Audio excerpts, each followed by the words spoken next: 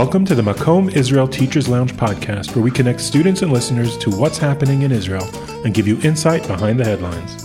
I am your host, Michael Unterberg, here, as always, with co-host Alan Goldman. How you doing, Alan? Pretty good. New week, new feelings. Yeah, and we are going to discuss Israel's shifting relationship with Iran, if we can call it a relationship. And we have an excellent returning guest for that topic. Alan, would you please introduce our guest? I'd be greatly honored. We're very happy today that Dr. Eran Lerman, the Vice President of Jerusalem Institute for Strategy and Security, can come back with us again and help us get some clarity on what's going on in Iran and the region and what's happening. So, yeah, we sure do appreciate it. Welcome back. Well, with the recent assassination of the head of Iran's nuclear program, and with an incoming Biden administration, and with Iran making all sorts of interesting moves, we wanted to hear from you your assessment of what's going on.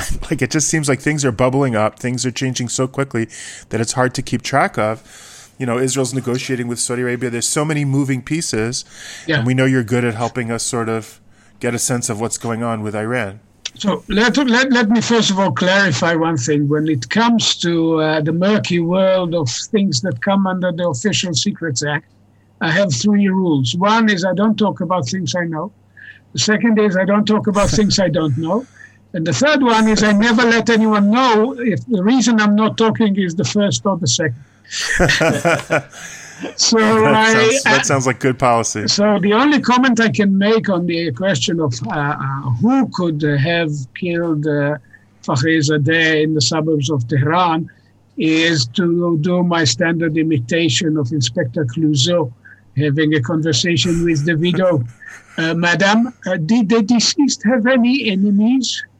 So she goes to fetch the local phone book and a list of members of the United Nations. I mean, this man was busy doing something which puts the world at large at risk, and certainly the entire region. He was the head of the military project. He's not the father of Iran. It's called the father. He's not the father of Iran's nuclear project.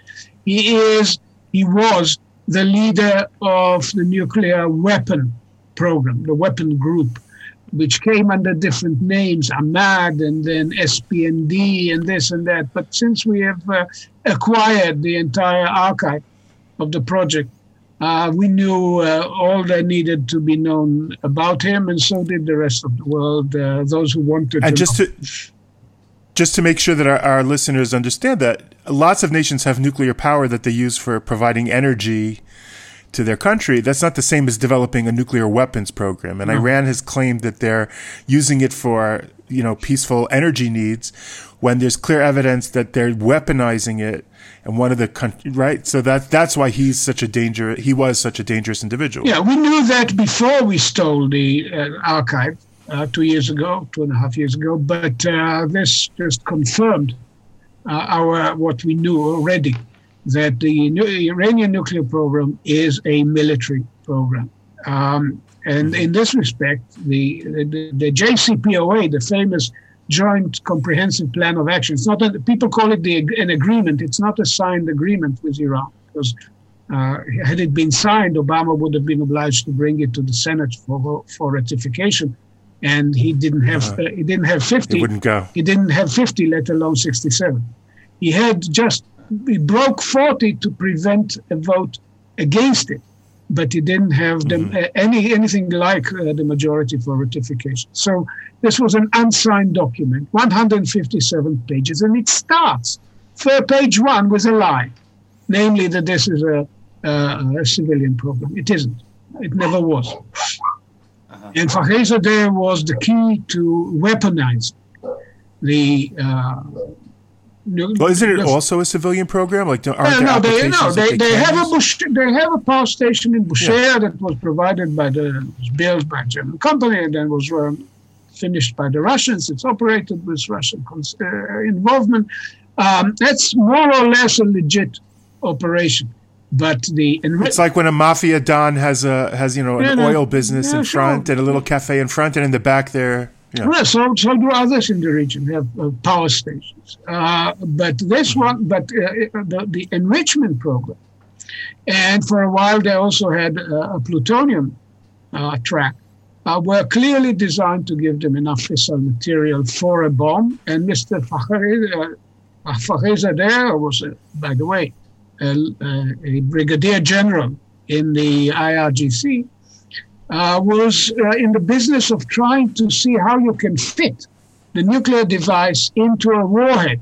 And he was also dealing with the North Koreans on the question of the warheads. All this is public knowledge. I'm not giving you any...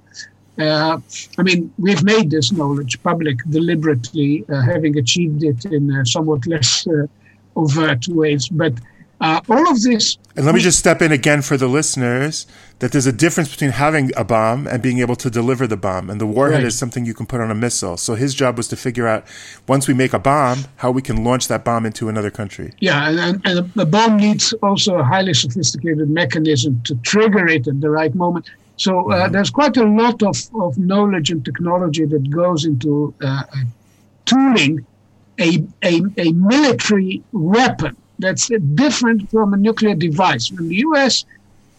Tested the first time in July 45, they tested the device. It can be a huge thing. The Trinity device. But only after they've solved the question of how to package this into a bomb, this became a weapon.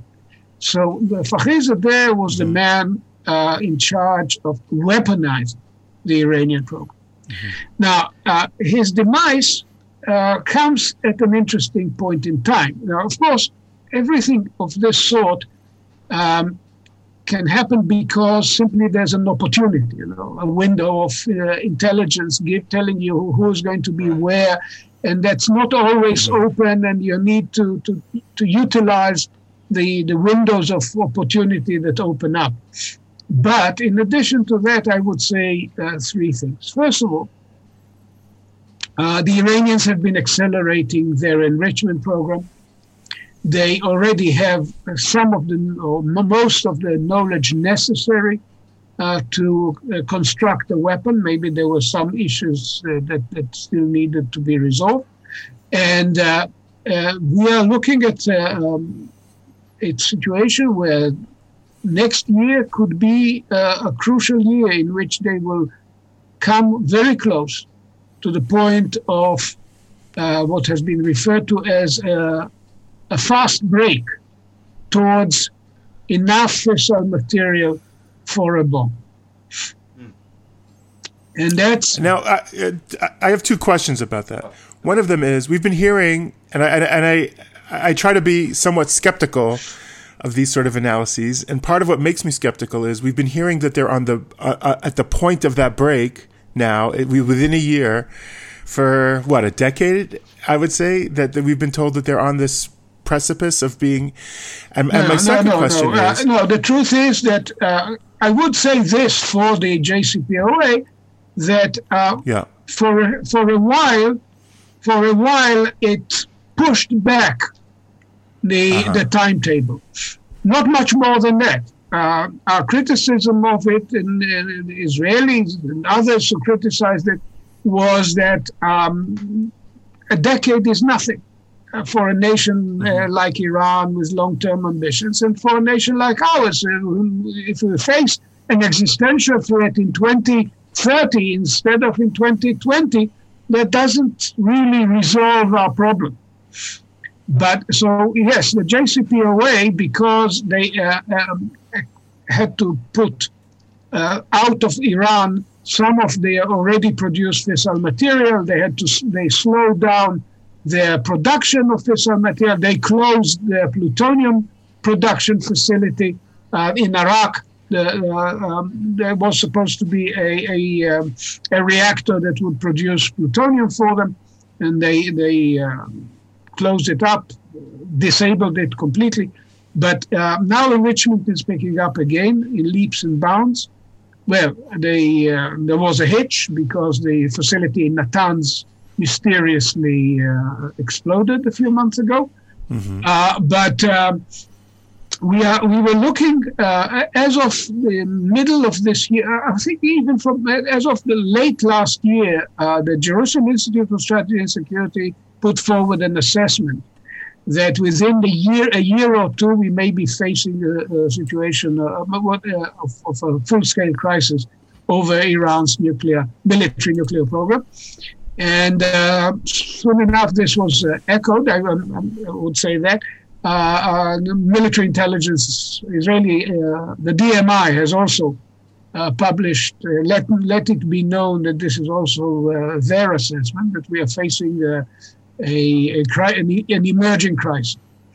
Now, you can do all sorts of things. You can sit and whine. You can send the Air Force to attack, and there is a full range of options in between for us and for others who have good reason to be worried.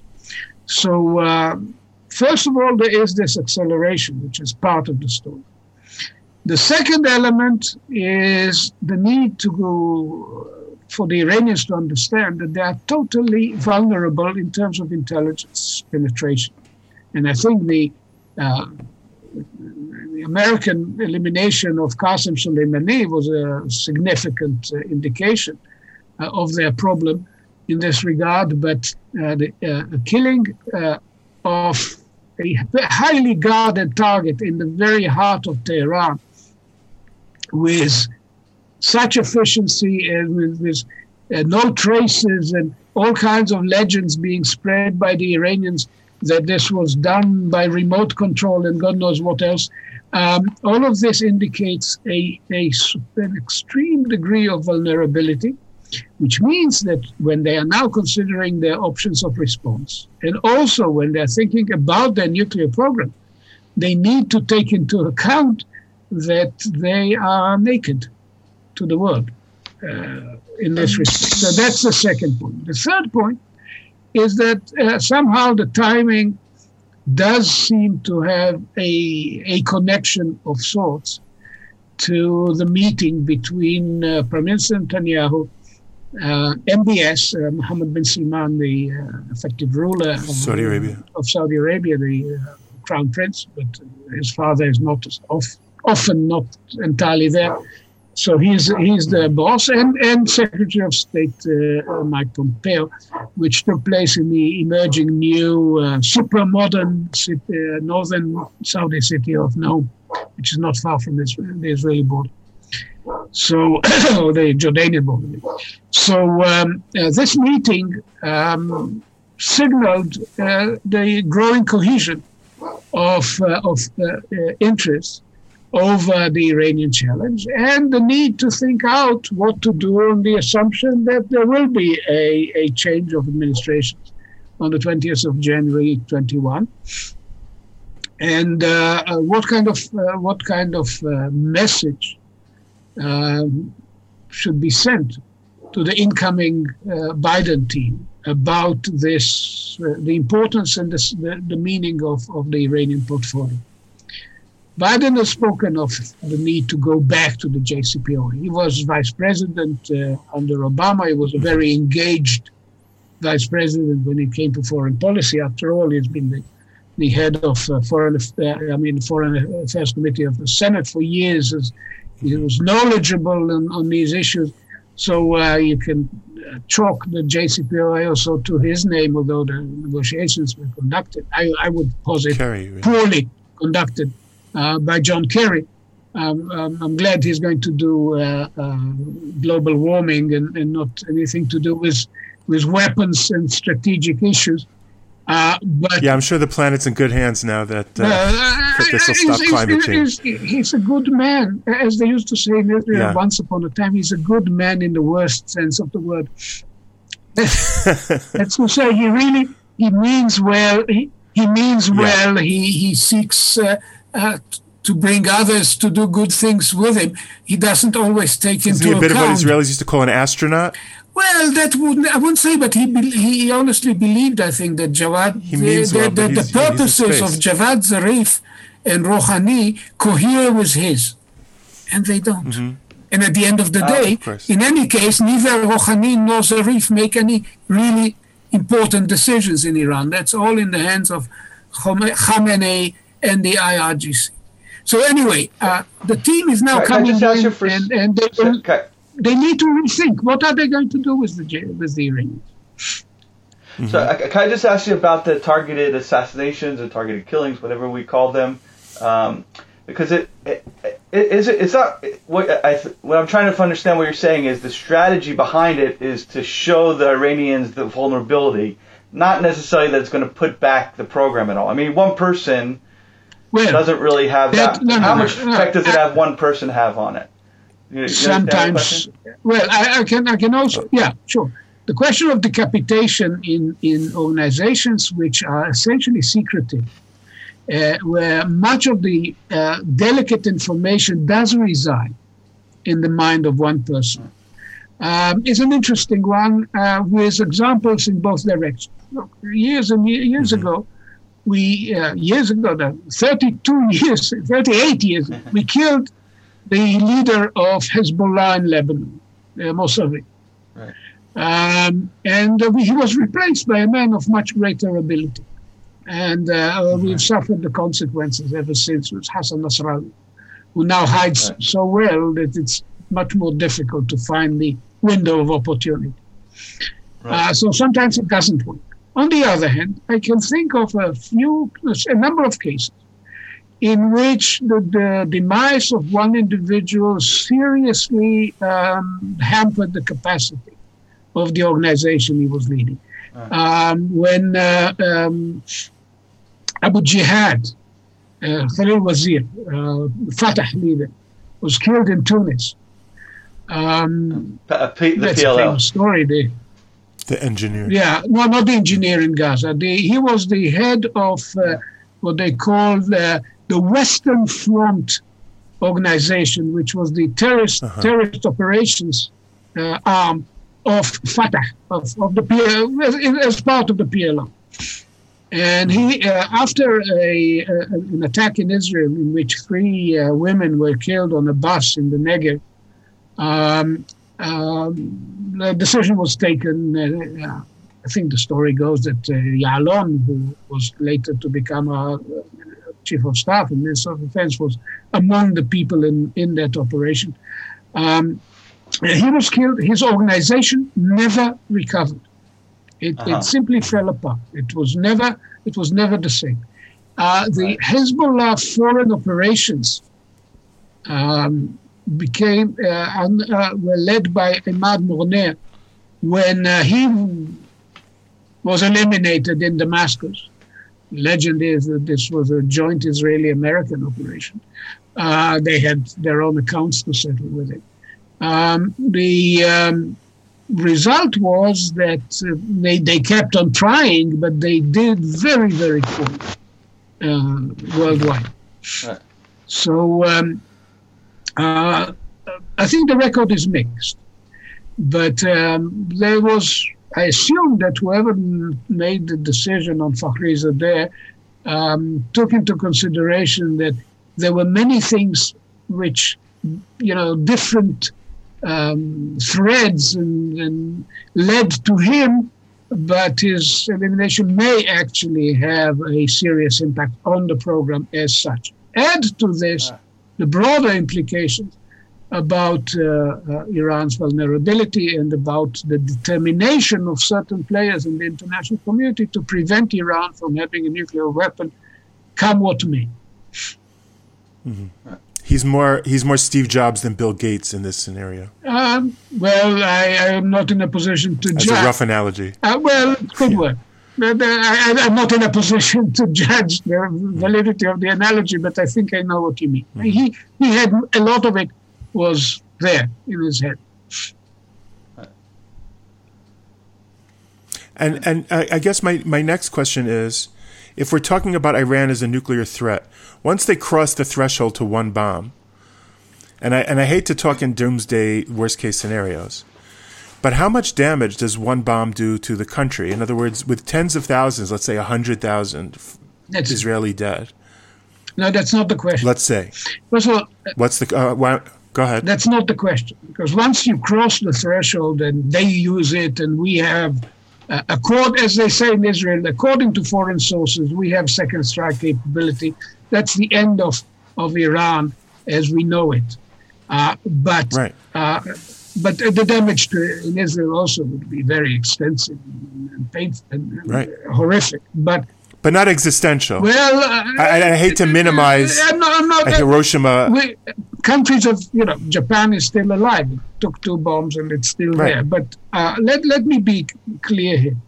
The question is the effective deterrence that would be generated. For example, take a situation where Hezbollah is raining destruction on northern Israel, on all of Israel, and the IDF will be deterred from taking massive counteraction because the Iranian threat will be hanging over our heads.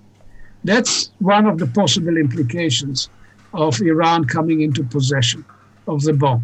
This is, some people, and I've heard the Prime Minister speak to that effect, consider the Iranian regime so irrational, so much driven by the Shia Islamic variation of what we would call messianic impulses.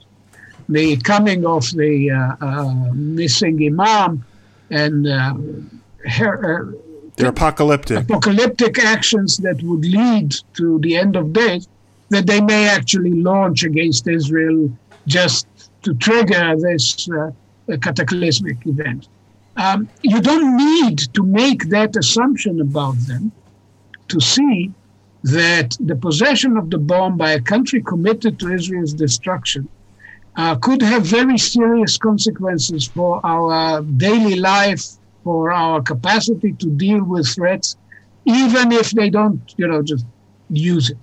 If it hangs over our heads while they launch Hezbollah and Islamic Jihad against us, and while they maybe, intervene in Iraq with impunity because now they have a deterrent, and then from then on to Jordan, etc., they are already deeply entrenched in Syria, and so on and so forth. The situation could become strategically untenable, even if you don't posit an impulsive use of a weapon against them. So this is why this is absolutely important, and this is why the Begin doctrine, as Begin put it forward after the destruction of the Osirak reactor in near Baghdad in 81, is as valid now as it was 40 years ago. Right. So you're saying it changes the strategic balance in the entire Middle East, really. Yes. It undermines a vital element of our security equation in a very dangerous way, and it complements the asymmetric warfare that organizations like Hezbollah and Hamas and Palestinian Islamic Jihad use against us. We know how to handle armies in the field, but asymmetric warfare under the cover of an Iranian deterrent could be a very dangerous proposition. Right. And they are developing, and the idea is that they would have this sort of metaphorical umbrella that would allow them to pursue. They are pursuing improvements in their precision missile and drone technology so that their asymmetric warfare could have even bigger impact. Indeed. And that's just destabilizing to everything. Yes, that's all part of the same equation. Well, there are also hopeful elements. I mean, we're talking to the Lebanese government about a deal in the Mediterranean. President On, who was for many years a loyal ally of Hezbollah, a turncoat. He was once our ally, and then he became their ally. Is now talking about the possibility of an agreement. Lebanon, many Lebanese are sick and tired of Hezbollah.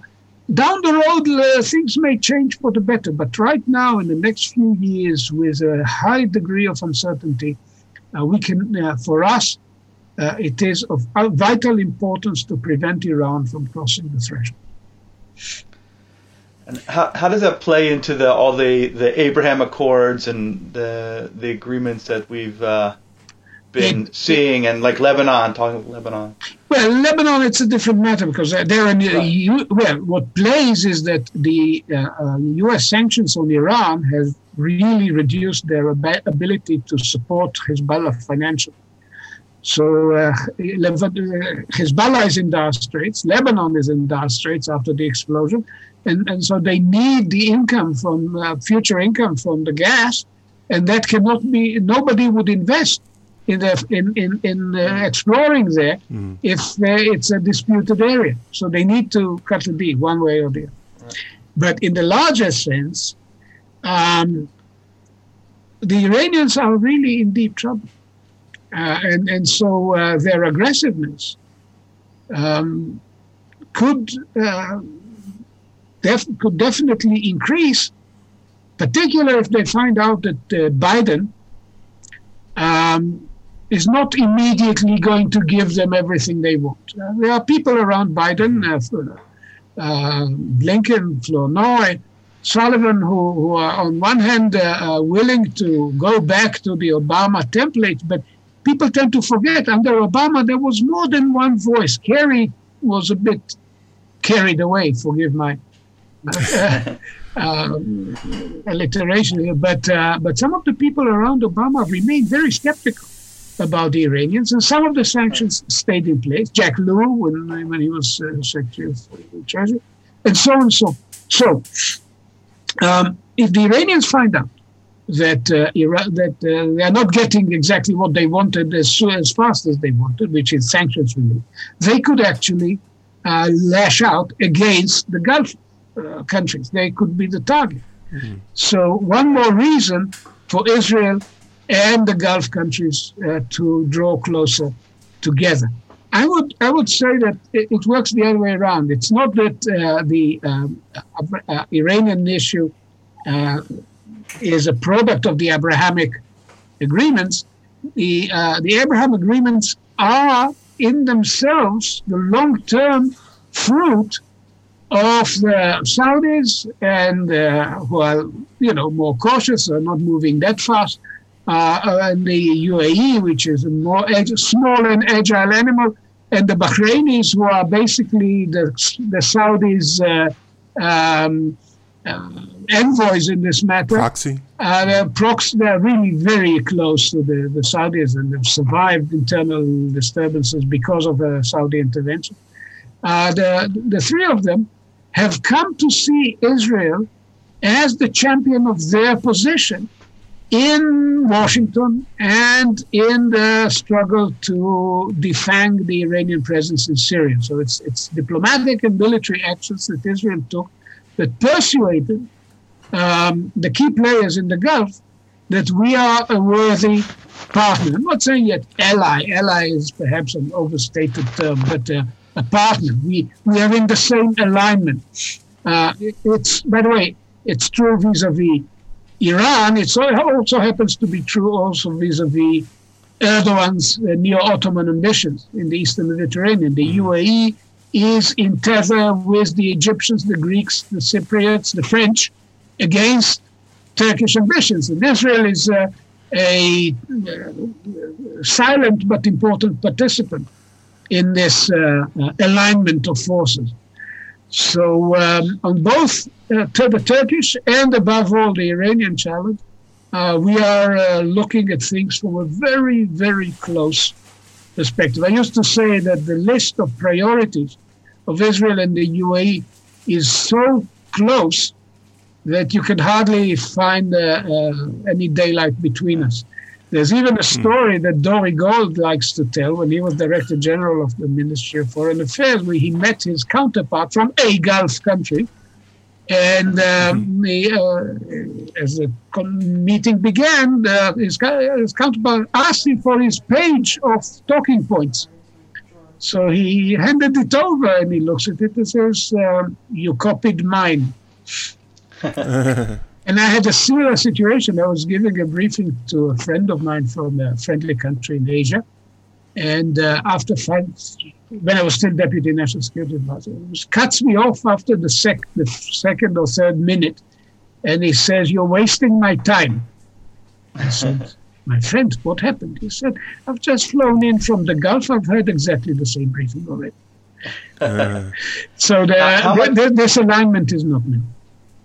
How much is it, if we go back for a minute to the very controversial Netanyahu speech in Congress against the JCPOA? Yeah. By the way, he was in favor of an agreement, but not this agreement. Right. People say he was against an agreement. If you look at it, he was telling them it can be improved.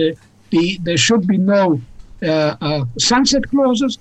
Iranian regional behavior should be brought in, and the ballistic missile program should be brought in. He didn't say no deal. He said you could definitely, with your leverage, could have made a better deal, and that's as true now as it was true then. Right. I have to tell you something which I really agonize about, because many of my friends, American Jewish friends, saw this as an affront.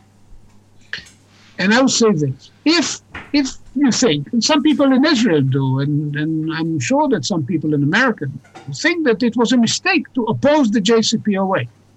Because the JCPOA was a good thing. It gave us a breathing space. Maybe Iran will change. Maybe things will get better. We need more time. That's what Chamberlain thought in Munich. I need a couple of years. That couple of years cost 60 million lives. But let's say you can make an argument. Okay, go ahead and make it. Or it allowed Great Britain a year to get its army ready for a war with Germany. Depends on how you look at it. Still, yeah, but von Brauchitsch was about to launch a coup against Hitler if he came back from Munich with a war on his hands. So that would have saved a lot of lives.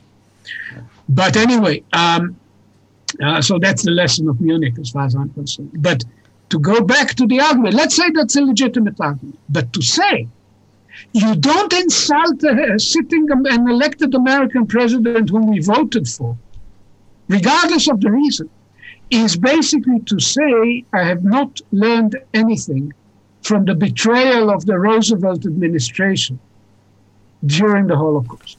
And that was a man that 95% of the Jews voted for. And you can ask Rabbi Silver or read, you can not ask him anymore, or read David Wyman's book, The Abandonment of the Jews, to understand just how serious the problem was. So you don't make your considerations on an existential question for the Jewish people on whether or not the President of the United States would feel insulted. So I guess so what I was going at, though, is how much did this influence the Gulf states in terms of they were very impressed. Seeing Israel as the spokesperson for the Oh yes, they were very impressed. There was an interesting situation. A few weeks after the speech, Obama spoke at American University, and he said, "Nobody but Israel is opposed to this agreement." And then a couple of days later, apparently he felt obliged, which is strange, I mean, in politics, but he felt obliged to tell the truth. And this was in an interview with Fareed Zakaria.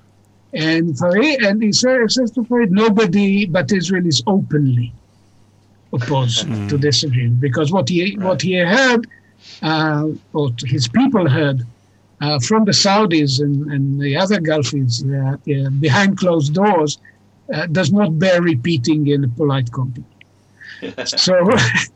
So he had to basically modify his statement somewhat. Right. Well, he didn't have to, but you got to give him some credit at least for. Yes, but and one last question before. So that definitely made us heroes to the Gulf, and that I think that laid the foundation for much that has happened. One last question before we wrap up. You mentioned that there's this idea that perhaps the Iranians are irrational enough that they would be willing to start a nuclear war even if it ended in their complete and utter destruction. I wonder, is that really irrational, or they just have a different? Because what you described it, if the Ayatollah really thinks apocalyptically, so it's not necessarily irrational. It's just a different value system. In other words, like we know, for instance, that I don't know if it's true, but Castro in the 90s told McNamara he would have been willing to let Cuba burn to the ground if it meant taking out America's East Coast in a nuclear exchange. In other words, there are what we might feel that's irrational, but in another cultural outlook, that type of self-destruction may be rational. the whole point is that MAD is not absolutely valid tool of analysis when it comes to countries driven by not only ideological but even kind of religiously colored ideological fervor. Didn't the Iranians send their high school boys into minefields to clear them in their war with Iraq? It's a different culture. So did the best of British commanders in World War I. Human irrationality is a subject for a couple of other meetings. We could go on and on about what is rationality, bounded rationality, what we consider rational goals, and what others consider rational goals, and whether you work within these goals in a rational manner. But all I was saying is you don't need to posit an apocalyptic position by the Iranian leadership to see that the consequences of Iran in possession of the bomb could be very, very serious.